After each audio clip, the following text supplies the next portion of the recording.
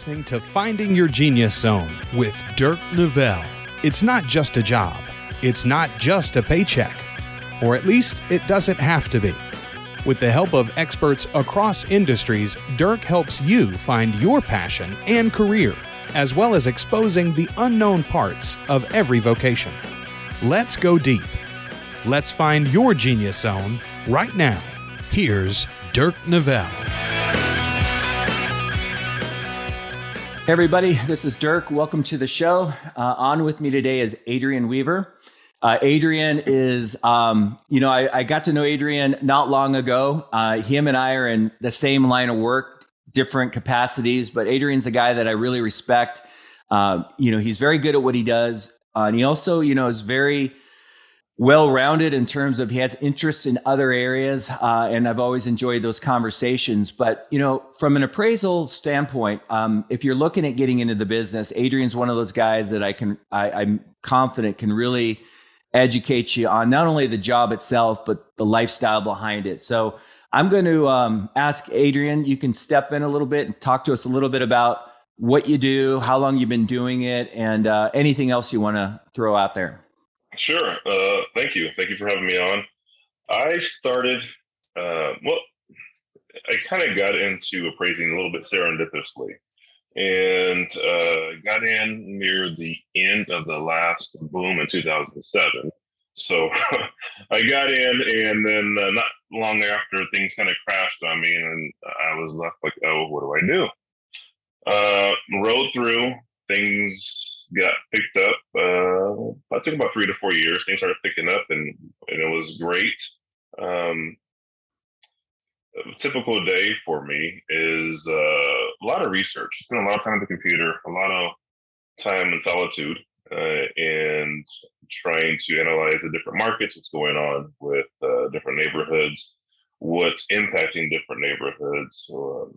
There's obviously some influences outside of that have control. So being here in Washington, we have so many different styles of homes, from split entries to contemporary to moderns, homes with mountain views, water views.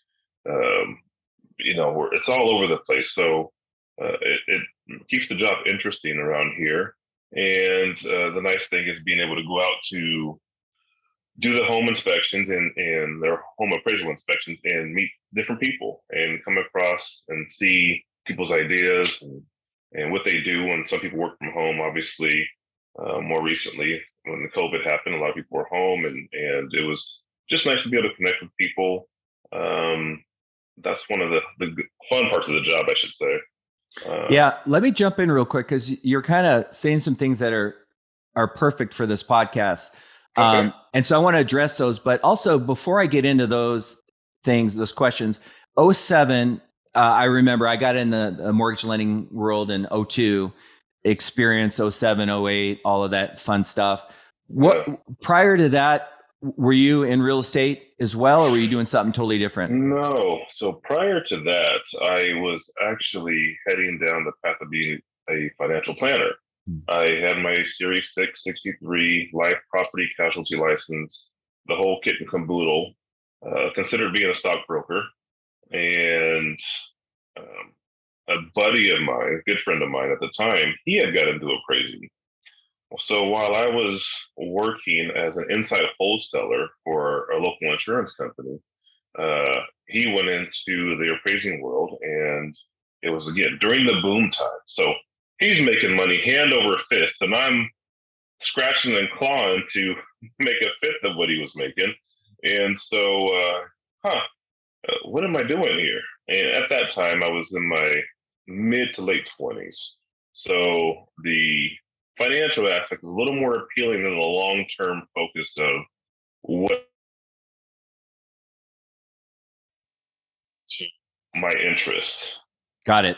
So, yeah. Can you hear me okay? I can, yeah. Okay, cool. You just clicked off for like 2 seconds, but so that's interesting. So when you jumped into the world of appraisals, was your driver income, money, or did you give it much thought into what it would be like to be an appraiser? It was majorly financially driven, yes. because again, a buddy of mine Yeah. had. So Can you hear me? you cut off again. It's okay. Okay. It's Sorry about okay. that. It's no big deal. I mean, I just wanted to let you know that I couldn't hear you, but I can hear you now. Okay. Yeah, a buddy of mine had been into it, and he was calling me every day. He's on the road. He's inspecting homes, and he's bringing home the bacon. And it made me second guess what I was doing because I did the whole go to school, get your education, uh, figure out what you want to do, and I thought I had it figured out. But he was making $30,000 a month, somewhere about that, and I'm bringing home $3,500 a month. So uh, to me, it was kind of like, well, let me go try that. And Yeah. so that's what kind of brought me over into it. And I did come to find that it was of interest to me after I delved into it a little bit deeper. So going back to my original comment before I ask you about your background prior to, it's interesting because when you were talking, because it's for me, like I'm a social guy, right? I love interviewing. I'm really curious. I'm kind of, and I'm great. I'm great in social settings. I can talk to anybody, but I'm really kind of a social introvert. Like I really like my time, like, designing homes, writing music, things where I can kind of lock myself in a room. And then, I'll go out and have drinks and dinner with friends, but I find myself really like good with being by myself. And when you're talking, I was thinking, okay, this is interesting. The appraisal business. And these are things, by the way, Adrian, that I'm trying to get young adults thinking about. It's not just about the money or what you're doing, but I want people to think about things that go with the job. So like when you were talking, there's a lot of data analysis. There's a lot of work where you're by yourself, and then a lot of work. Yeah, research, comparables, comps. Is this a good comp? Is it not? Looking at the market trends, and then you get to go out and be social, where you get to go meet homeowners, and they'll let you in. So it's kind of like best of both worlds, I guess. Have you ever thought, like, are you a person who wants a little time, me time, and then a little social time? I mean, have you thought about your temperament as it relates to this industry? Yeah, I have. It does work well for me. I am more the social aspect, I would say, is going to be a smaller part of my enjoyment. I am more of the, I love to analyze. To me, I look at, when I'm putting that appraisal together, to me, it's kind of like playing chess in a sense, where I'm having to figure out, okay, this home was sold for this price. Why? And so putting this puzzle together in the part of the thinking it through and the comprehension and pulling all together, that's what interests me. That's the part I enjoy. Also can be tough sometimes because sometimes things just do not make sense. And you'll rack your brain to the step away for a little while. And I find sometimes I'm completely exhausted at the end of the day just from sheer thinking of trying to problem solve. Because it's an important job. A lot of people don't give the credibility to the level of importance. I mean, we're working with someone's home. This is a lot of times people's biggest investment. And of course, they're attached to that. So whatever I put in this report, a lot of people are going to read. And if I miss something or I'm not able to explain it, I'm going to get a phone call most likely.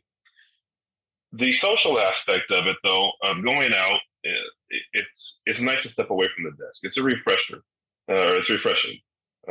Get out, especially in the summertime when it's nice and sunny. Here in the Northwest, we get maybe 4 to 5 months of that.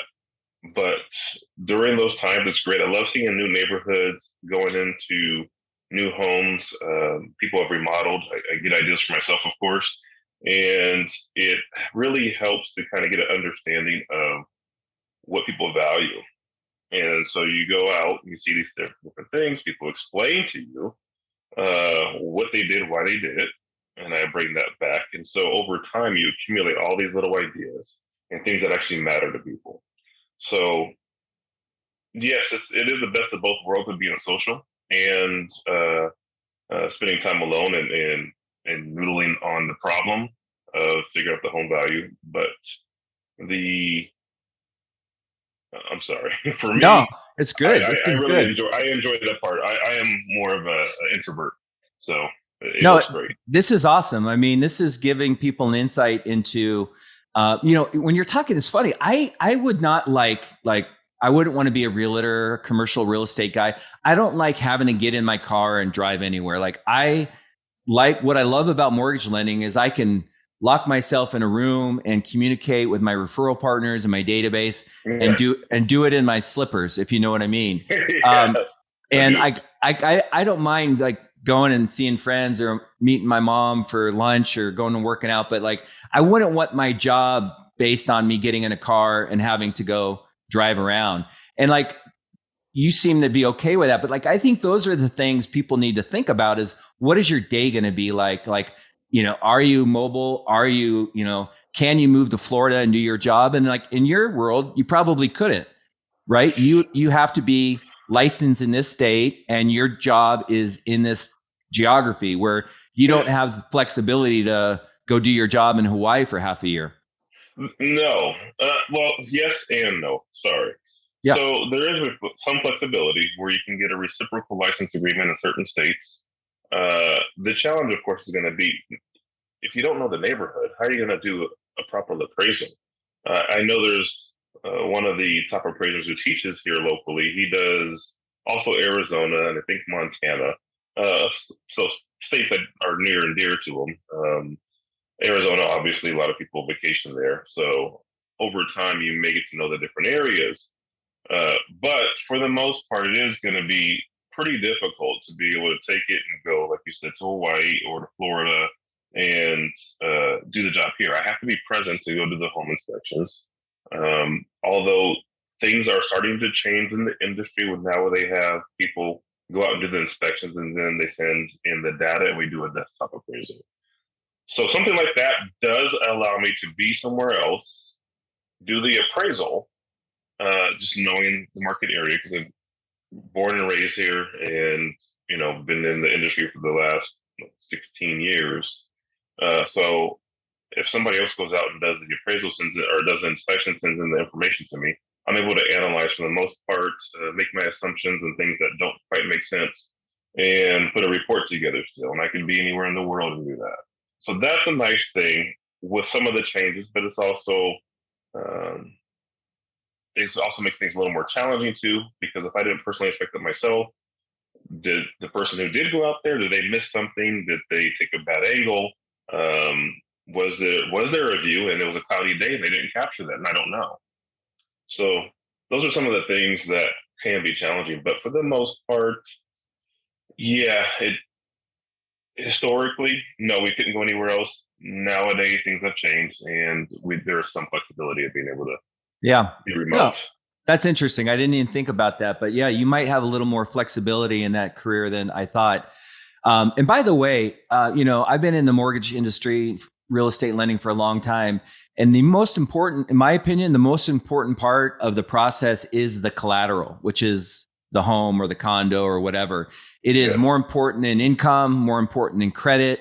And so you do have a big job, right? I mean, banks are relying on you to accurately analyze the value of a property, and therefore they're going to lend based off that value. And the emotions, I get it when people are selling their homes and think they're worth. I can only imagine walking into a home and then having, the husband and wife or one of them just following you around, telling you how great their home is. I think that would be a good reality TV show. Yeah, no, you hear it all. If they change the light bulb, they change the light switches, you hear it all. And I just say, oh, okay, great. And keep moving. And then there's, we can be the good guy or we can be the bad guy as the appraiser. And I've been both. And I've had, I'm sure a lot of appraisers have had scenarios where you've been to a person's home one time and they didn't like your opinion of the value of their home. Yeah. And then the bank sends you out again a second time and they remember you. And so I've been in that situation before as well. And, you know, like anything, you got to be unbiased and neutral, understand that people are going to be emotionally attached to their home. I can't take offense to how they feel about the work that I've done, as long as I know that I was fair and unbiased, and this is my opinion, and I can back it up with some data. Yeah, I think I got a couple more questions, but it's funny when I think about how many times a homeowner, like the clock behind you, somebody will say, well, what about this clock? And they think the value of the house will go up $15,000, or like my hot tub, or my grass is really green and I got beautiful Japanese maple trees. So let talk to me a little bit about what else, like maybe two other things that you haven't talked about that you love about your job. Maybe love strong, but really like about your job. I enjoy the architecture. I enjoy the neighborhoods.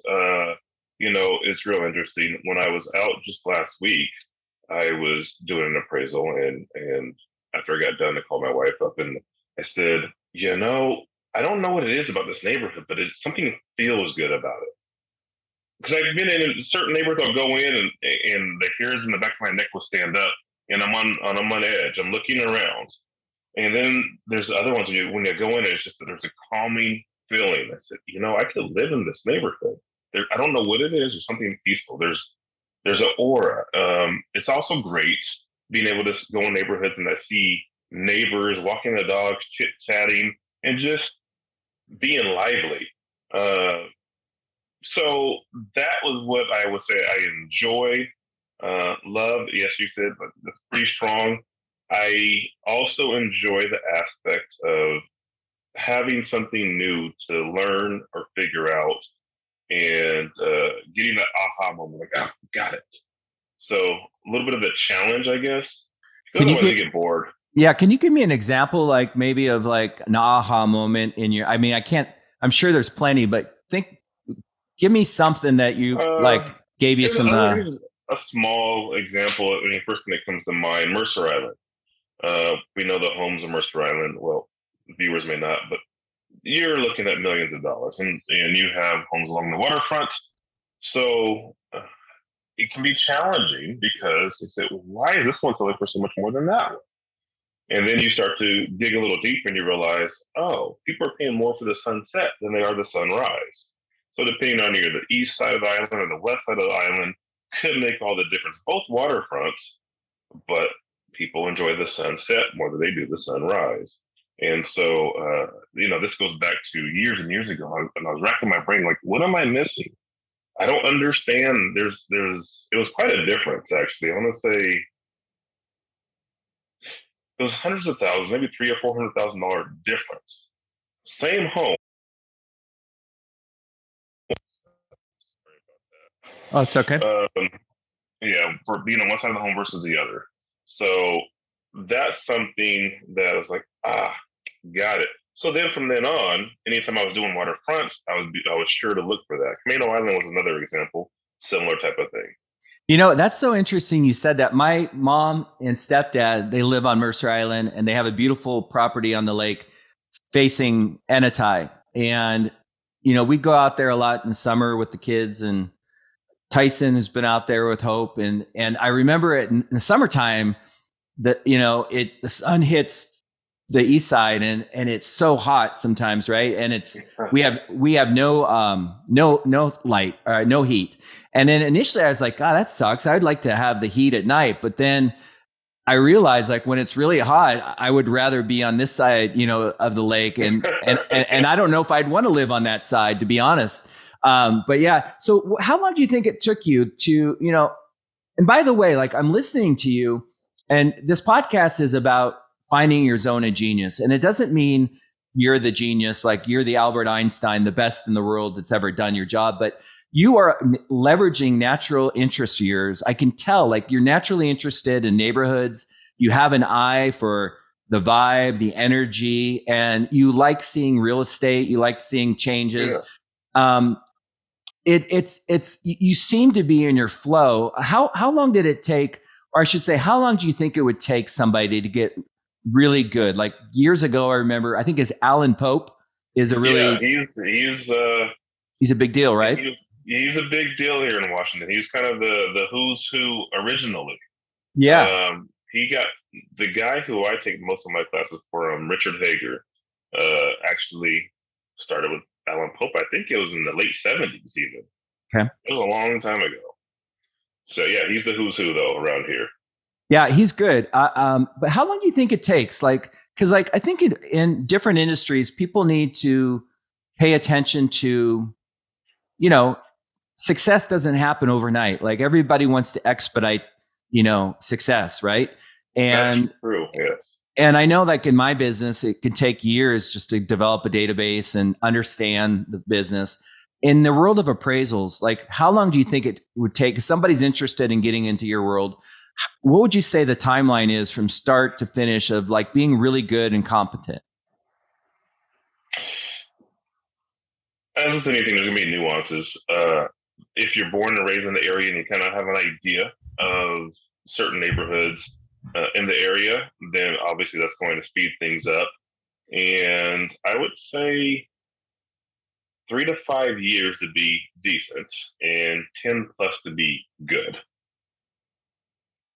Okay. And, because you're going to have to see the different examples, the different challenges are going to have to come your way that you're going to have to be able to understand. For instance, like the Mercer Island, the east-west of the island was one example. I didn't have that in my first couple of years, as a trainee or when I first started.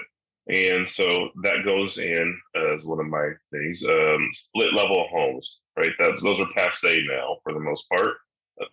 Super nice ones out there. And what I found is that families who like to have mother-in-laws, they would typically take the split level, take the lower level, and maternal and mother-in-law. So I started to find out, there's an interest for certain types of people who want to keep the family together.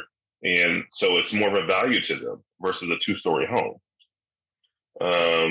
Then also, too, with new construction, you're having smaller lots. So whereas in the 90s and the early 2000s, you had decent sized yards, and now you have the poster stamp lots, little slab patio, small yard, and they're selling for more than these homes with big yards. Ago, wait a minute, this doesn't make sense. So it's constantly evolving, but then it's starting to understand these chunks of what's happened and where's the impact on the value, what's contributory towards the value here. We all have our own preference, and that's, I guess, trying to understand the preference. And sometime I am a real estate agent as well, and I also interview agents when I'm in certain neighborhoods, so you kind of know who's the king of what neighborhood or queen of what neighborhood, and you get in touch with their team and say, hey, I noticed that you guys have this listed for about $50,000 over everything else. What's going on with this? And so you learn a lot from interviewing the agents as well, because they tend to be long-term pioneers in their specific neighborhoods. They become experts. Yeah, no, this is good. You mentioned something just a little bit ago I want to touch on. You're talking about the timeline to kind of get good. You said, I think even 5 to 10 years to get really good. So this is kind of the I don't want to say the problem, but one of the things I'm trying to expedite is, I had a dad I always bring him up because I think it's a good example. It's like he was hardcore in terms of get a job and, very, so my definition of success was my dad's, right? That voice was in my head. You don't love your job, son. You just, nobody loves it. Work. That's why it's called work. I disagree. Like, I think that you get locked into a career or a job that you don't like, it ultimately affects your performance and your success. So what I'm trying to do in this podcast is, I understand sometimes you have to have life experience, get out there, see what you like, see what you don't like. But I also think there's time to identify and just kind of realize and take note of what you naturally like to do, how you like to spend your time, you know, and so forth. So, but you mentioned something about the timeline to get good at your career. And so that made me think that's the problem, is like, whether it's 5 years or 15 years in medical school or law school or whatever, is I've seen too many people invest too much time and resources to going down the wrong road. And then in technology, a lot of times it's called golden handcuffs, where they get the stock options and then they're like locked in and like, crap, I can't afford to leave. So that's the thing, is like, I'm trying to like help people not invest all this time. So let's get into a little bit about what you don't like about your job. Like, and that's okay. You don't have to love everything, but what are some of the things that you're like, oh man, I didn't see this coming? Or, hey, if you're going to get into this industry, you really need to know these 2 or 3 things. Sure. Yeah. So when I got in, it was short-sighted. Again, it was a time in the early housing boom of the early 2000s. And so the only thing that I knew at that time was that my buddy was making a ton of money, and I went to school, did 4 years, and kind of went that long path, and I was headed a different direction.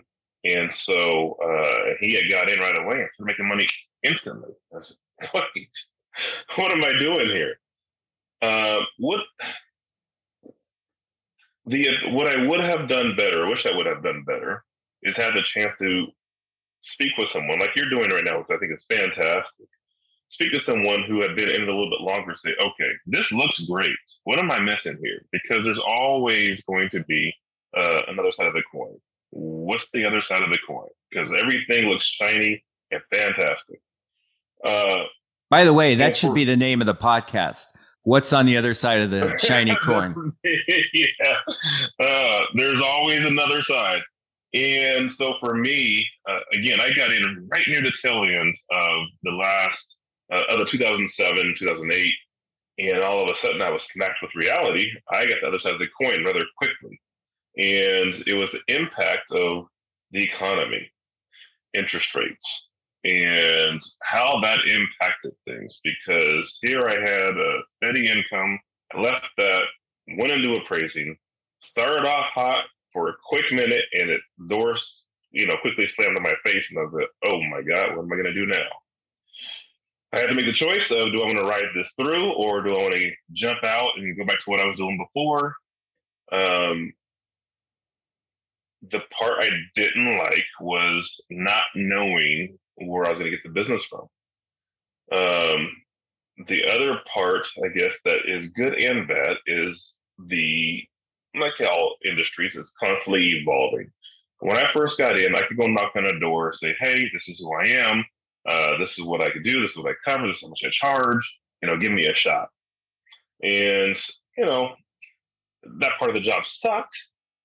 But the same token, it also put me in control of my situation.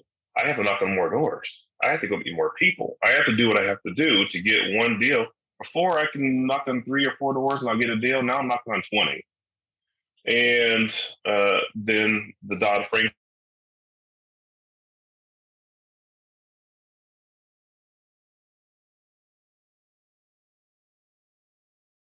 If you can hear me, you froze for a second.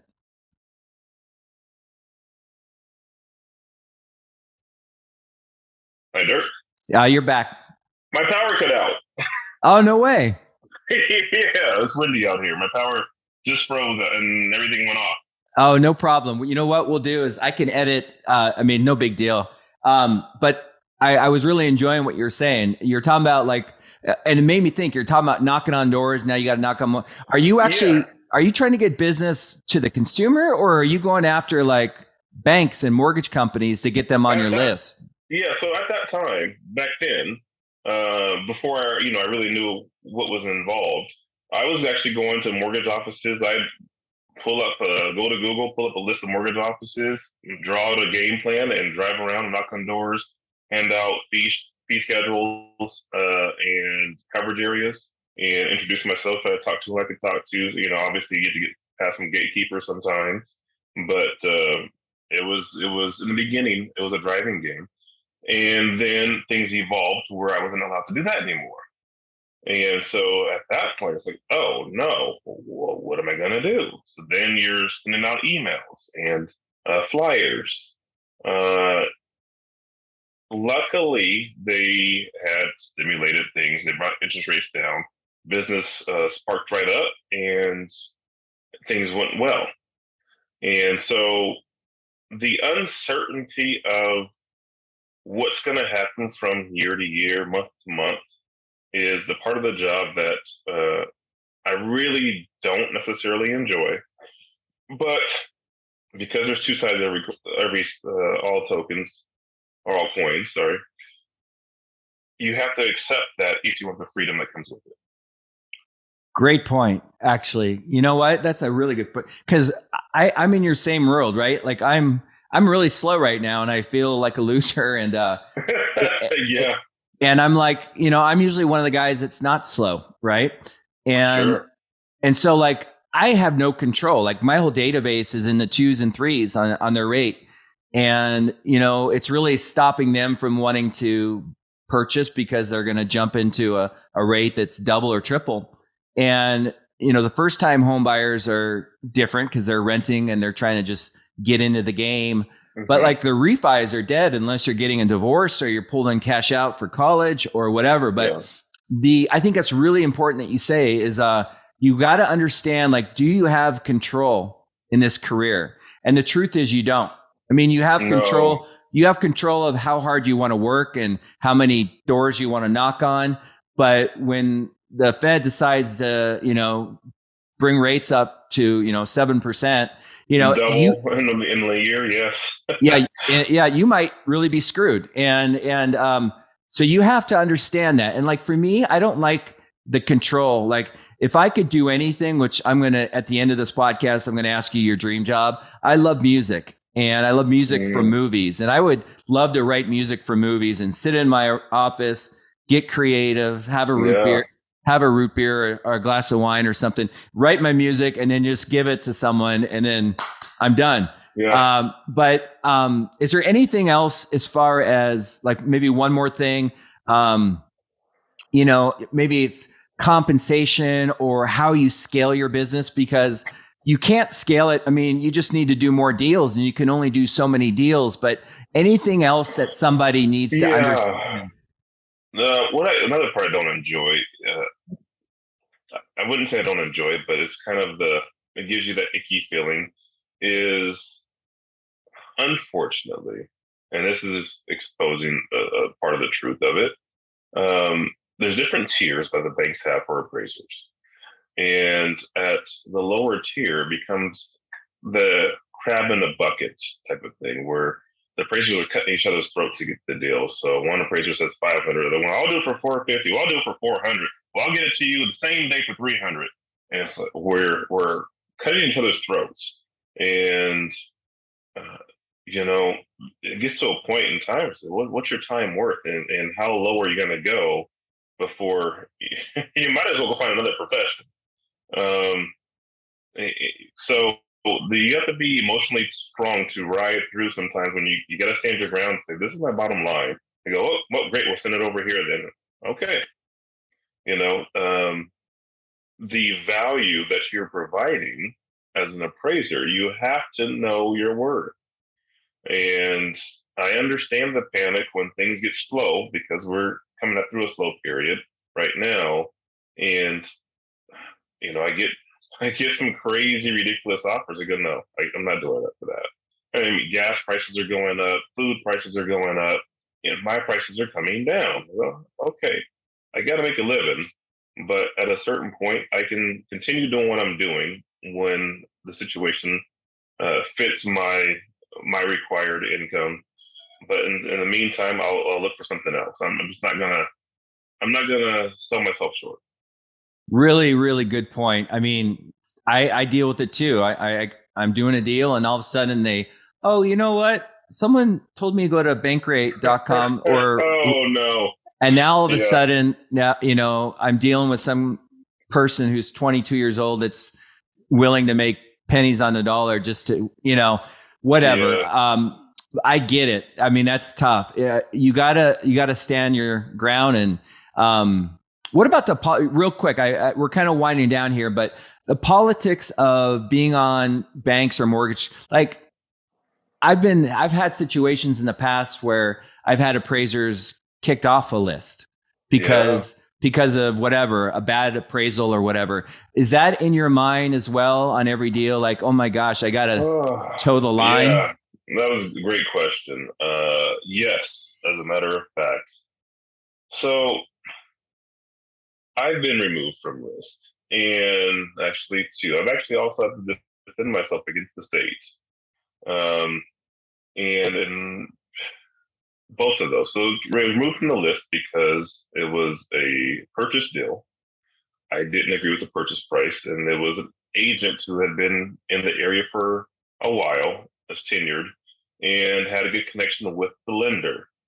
So I don't know for certain, but it seems all the dots connect. I believe that the agent was upset that I would not agree with them and made a phone call to the lender, who made a phone call to the appraisal management company, who then removed me from the list and didn't understand why. I did my job, I did it unbiasedly. This is my opinion, and I wasn't going to budge. Even though they asked for a reconsideration of value, I still took a look over it, still didn't agree. And I've also had a situation where I don't do these as much anymore, but appraisal reviews, and I didn't agree with the original appraisal. I thought it was done very quickly and without much thought, and I pointed out my reasons. And because of that, it was another purchase deal, but they sent it to me for the review. And again, I think it was another agent who wasn't happy, made a phone call, and then I was back and forth with the chief appraiser from the appraisal management company. I think that they might have been strong-armed into some things, and I told them I wasn't budging, and so they didn't. They found all appraisals. You can find something wrong if you look deep enough. They dug into my review. They sent it into the state. The state came after me.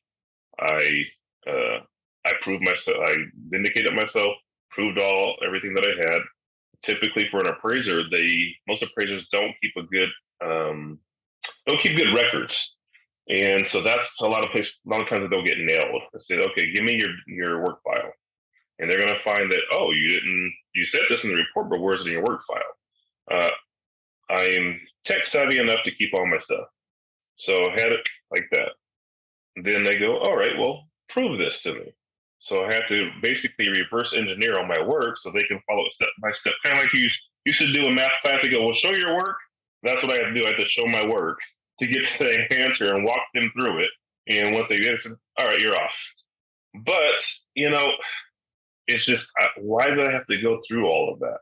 I am supposed to be doing an unbiased, independent job.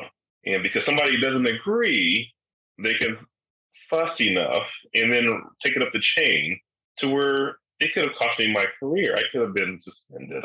Anything. I mean, what could have been, if I wasn't able to defend myself, could have been pretty tragic. I mean, this is how I feed my family. Yeah. Somebody's coming after me for doing the job independently because they don't like what I had to say. Yeah. No, I mean, I think the bullshit politics even plays a role in your world, even though it's a very independent gig that you have, right? I mean, and that's the thing too, is like, I'm not a political guy. Like, I know how to speak and say the right things, but like, I worked in technology and big tech, and I realized like, man, this isn't for me. I'm just not a bend the knee kind of guy, and I have a strong opinion. And anyway, I think this is really good information. The one thing I want to ask, just kind of getting into, and I've never asked anybody this because I work with appraisers all the time, but like let's take an average, like I know there's mobile homes, and then there's homes on Lake Washington. I mean, there's a big variety in the home, but let's just say you're dealing with a typical average home, I don't know, value, 600,000-700,000, King County, whatever. How many deals, how many appraisals can you do in a month to where your family's still seeing you and you're not going berserk? Like, is that like 2 a day, 3 a day? Yeah, that's about right. 2 to 3 a day tops. During the busy time, I had hired on some folks to take some of the monotony away from things that you don't need me for. I can just have somebody type in the reports and here's the information, do the data entry portion. But that is about it. You start getting more than that, you are going to be behind the desk quite a bit. The irony in it all is as things slow down, each report takes a little bit longer because it's scrutinized more. Because when I send it off, it goes to a reviewer. They have more time on their hands, so they're checking every single box, making sure I Yeah. didn't miss anything. I missed something, they send it back to me. So while things are slower, each report takes longer because of the checklist and having to be more accurate and precise and explain everything. Yep. Things are busy. Nobody has time for that. So they're just looking for the main points. Did you cover the main things? Did you show me this, show me that? And they check their boxes and they send it along. But right now, they want to see every T crossed and every I dotted. Okay. So let's just go 2 a day just for a random number. Yeah. That's 10 a week. Maybe, let's call it 35 to 40 a month. Yes. Is that a good month? That's a really good month. Okay. Right now. I've done, during my busiest time, I've done a little over 100. Oh my gosh. Yeah, that's a lot. I wasn't sleeping much. I was burning both ends of the candle. And, that was a sacrifice. And you're going to have mood fluctuations. You're going to be sleep deprived. You're a little more cranky, and the family doesn't quite like you quite so much. So while the money is great, there is a balance. I think that's what you're getting at. And yeah. I certainly agree. I find more peace, more comfort, more joy, less money, and doing the 2 to 3 a day. The balance. So, and I'm not asking what you make, but like on average, if somebody's doing 2 a day, let's call it 35, 40 appraisals a month, is there like a typical fee? Like are appraisers making $600-$700 net a deal, or I guess on a very complicated lakefront property, they might make a lot more, but like what would be like an average, not for you, but just an average appraiser? Yeah, sure. Like $500, $600? Well, it's changed. If you asked me this a year ago, it would have been a couple $100 more than it is today. Okay. So right now we're going to probably be looking around $500. Okay. Is that net? No. Yes. Sorry. Yeah. Okay. So I'm got my little calculator out. I mean, you're talking, in an average market, maybe, it's a base salary of $250, or more, and then you have the home runs where you might do a big home and make more. I want to give the viewers kind of just a feel for, is this a $80,000 gig, or could it be a $500,000 gig? Yeah. Yeah. Yeah, you're going to have the waves and slow times. So I remember specifically, my slowest month ever was July of 2011, I want to say, or maybe it was 2009. And I did a total of 12 appraisals that month. That's it. Very slow, very boring. And then my busiest month, like I said, was north of 100. Wow. So the range as far as income goes, if you're going to average it out, I'm going to say you can and should be, north of 80,000. Okay. No, it's good stuff. I mean, I think that people need to really understand not only what they can make, like, are they capped? Is there upside? But how they make their money and how they scale. Cause I mean, that's it's going to take time, like any profession. As you get better and you start networking and meeting people who open doors for you, and they kind of recognize that, okay, if you have the interest of taking it further beyond the basic homes, you start getting to the more difficult stuff, the competition falls by the wayside. There's no competition. When you get into the multi-million-dollar homes, just people, they make decent money doing the standard home versus doing the executives for Amazon or Microsoft type homes. Yeah, no, I get it. I mean, same in my world. I do a lot of jumbo loans, and I found that a lot of the people in my industry kind of hover in the government loans, the conforming, the smaller loans. So when you get to jumbo, some people don't even do jumbo loans because it's a different animal. So we're winding this thing down. There's a couple questions I have, but the last thing about the appraisal world, if you had a piece of pie, would you say 80% of that is in your office doing data analysis, putting together, and 20% is out on the road, or am I off? No, Okay. you're spot on. Okay. I really try to limit my time in the field just because for me, it being in the field is just data collection. Yep. And so before I even go out, I do a lot of preliminary research. And then when I'm there, it's more so just making sure what I've concluded before heading out is accurate. And if not, then I'll make the change on the fly. But, Okay. I'm looking at sketches of the homes before I even get to the home. I'm looking at Yep. the neighborhood aerial views. So I already, when I get there, have a pretty good idea, minus any remodeling or additions the homeowner might have made. Okay. I'm pretty close to knowing what I'm going to be walking into. No, this is great. I think anyone that's like, I think trying to figure out what you want to do can be really stressful. And I think for a job that allows you to have freedom, some creativity, allows you to kind of, do your thing. If you're not saying you're an introvert, but maybe you like to kind of, you have to work and kind of take a problem. If you're a problem solver, this is probably something that is for you. If the social aspect is there, but you're not going to get that fulfilled. You're not going to get much of that. You're going to get some of it, but you're not going to get a lot of it. So if someone wants to be a social butterfly, you can send them a real estate agent as well. That's a better route, in my opinion. But if you're a thinker, think tank, and you want to problem solve, then this is something that could fit the bill.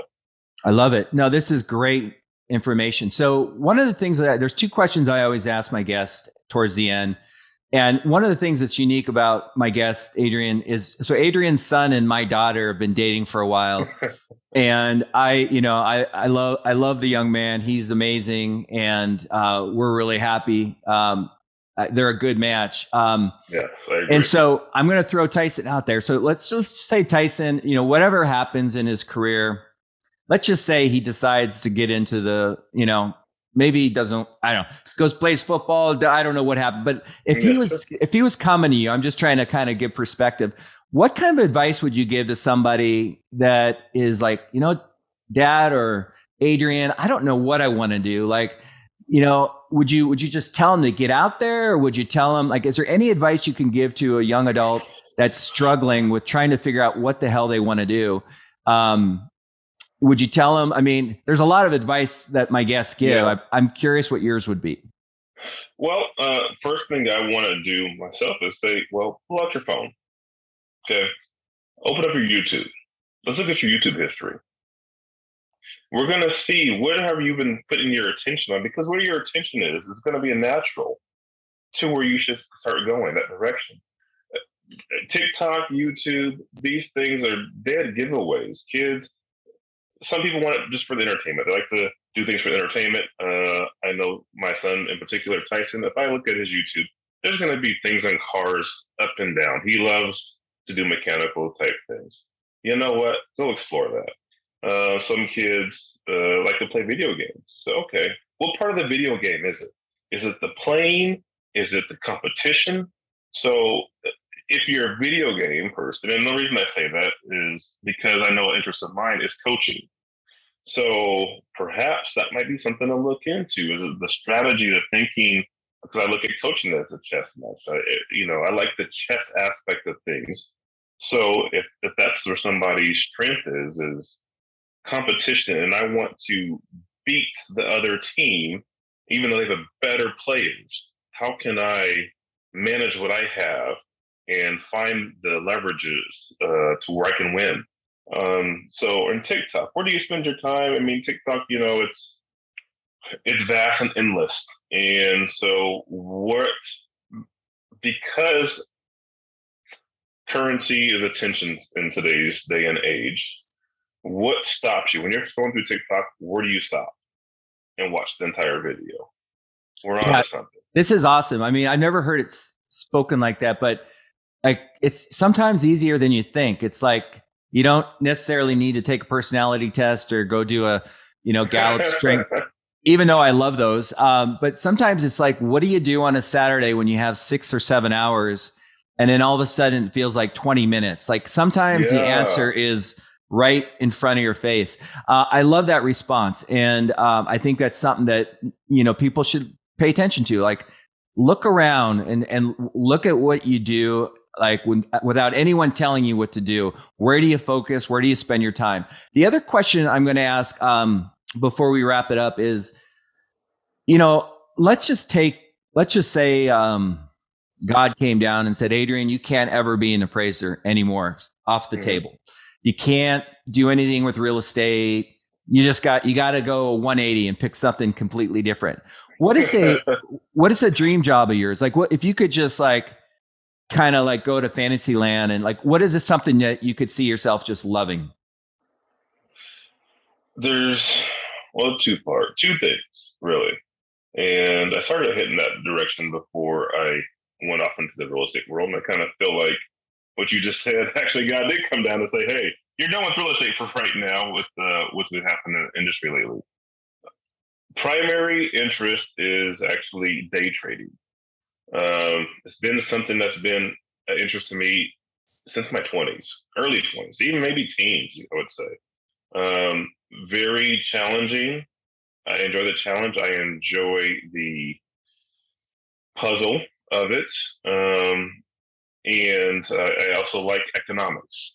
So if dream job, just be a day trader. That's similar to appraising, where I'm behind a desk and I'm analyzing. So it fits. I love that, because here's one thing we haven't talked about is, for you guys watching this, you don't have to go all in on one career. You can be really good at a career and it might mean 60% of your time or 50% or whatever.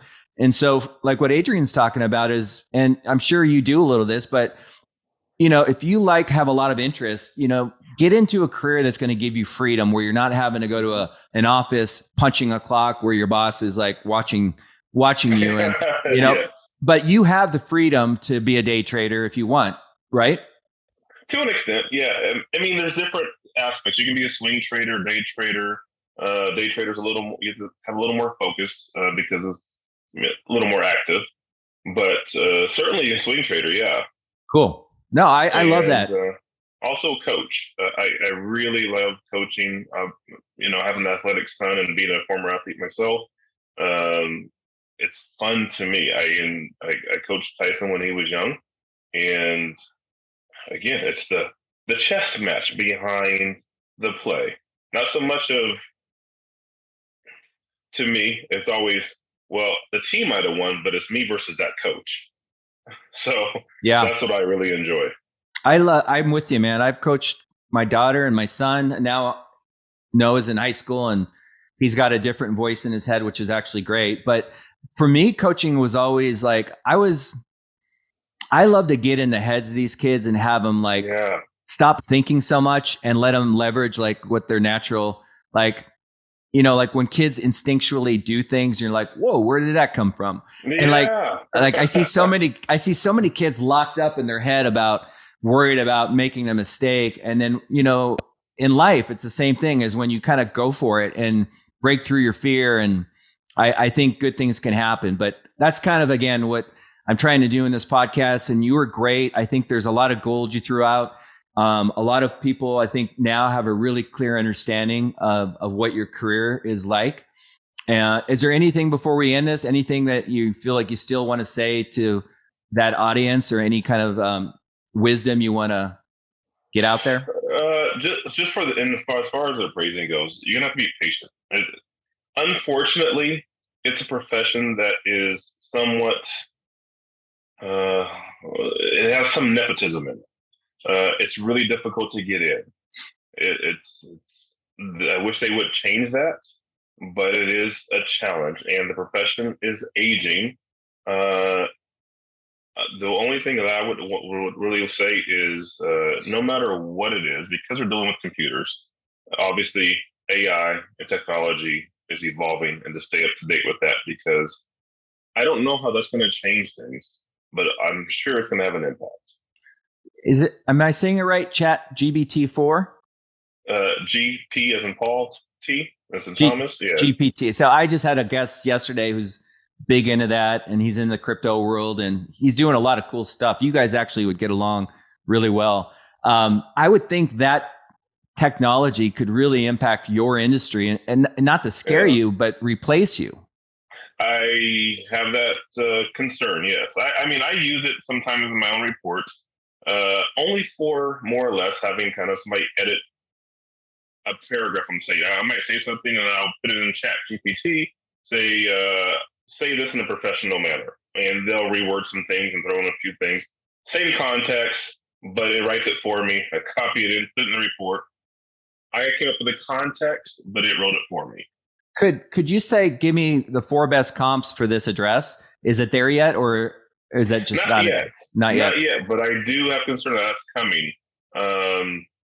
And a lot of appraisers are concerned when they change the style. Fannie may change how we do reports, and it's for them to collect a big database. Okay. And so, yeah, we don't know what's coming down, in the years to come, especially with AI advancing so rapidly. But this is why it's great to have side hobbies and other things you enjoy. And you asked me if God came down and said, I can't do real estate anymore. Well, I guess I'll head over to the day trading full time, and fingers crossed on that. Side hustles are good. I think. Yeah. I think it's good to have. What's the word? Just to have other areas of opportunities in case one gets, like right now. Like I told you, I'm very slow, and this podcast is something I've wanted to do for a long time, and it's a lot of fun. But I think having other opportunities to consider. If you're going to go into an industry that you have little control over in terms of how you make money. And I think it's important to consider that. But thank you, Adrian, again for jumping on. And if things ever got really bad, you could come out and live on the farm with us, and I'll put you to work. I don't mind doing a little bit of work. And thanks so much for having me on. It's been great being interviewed by you. We'll see you soon, I hope. Yes, absolutely. Take care. Thanks, Adrian. All right. Bye-bye.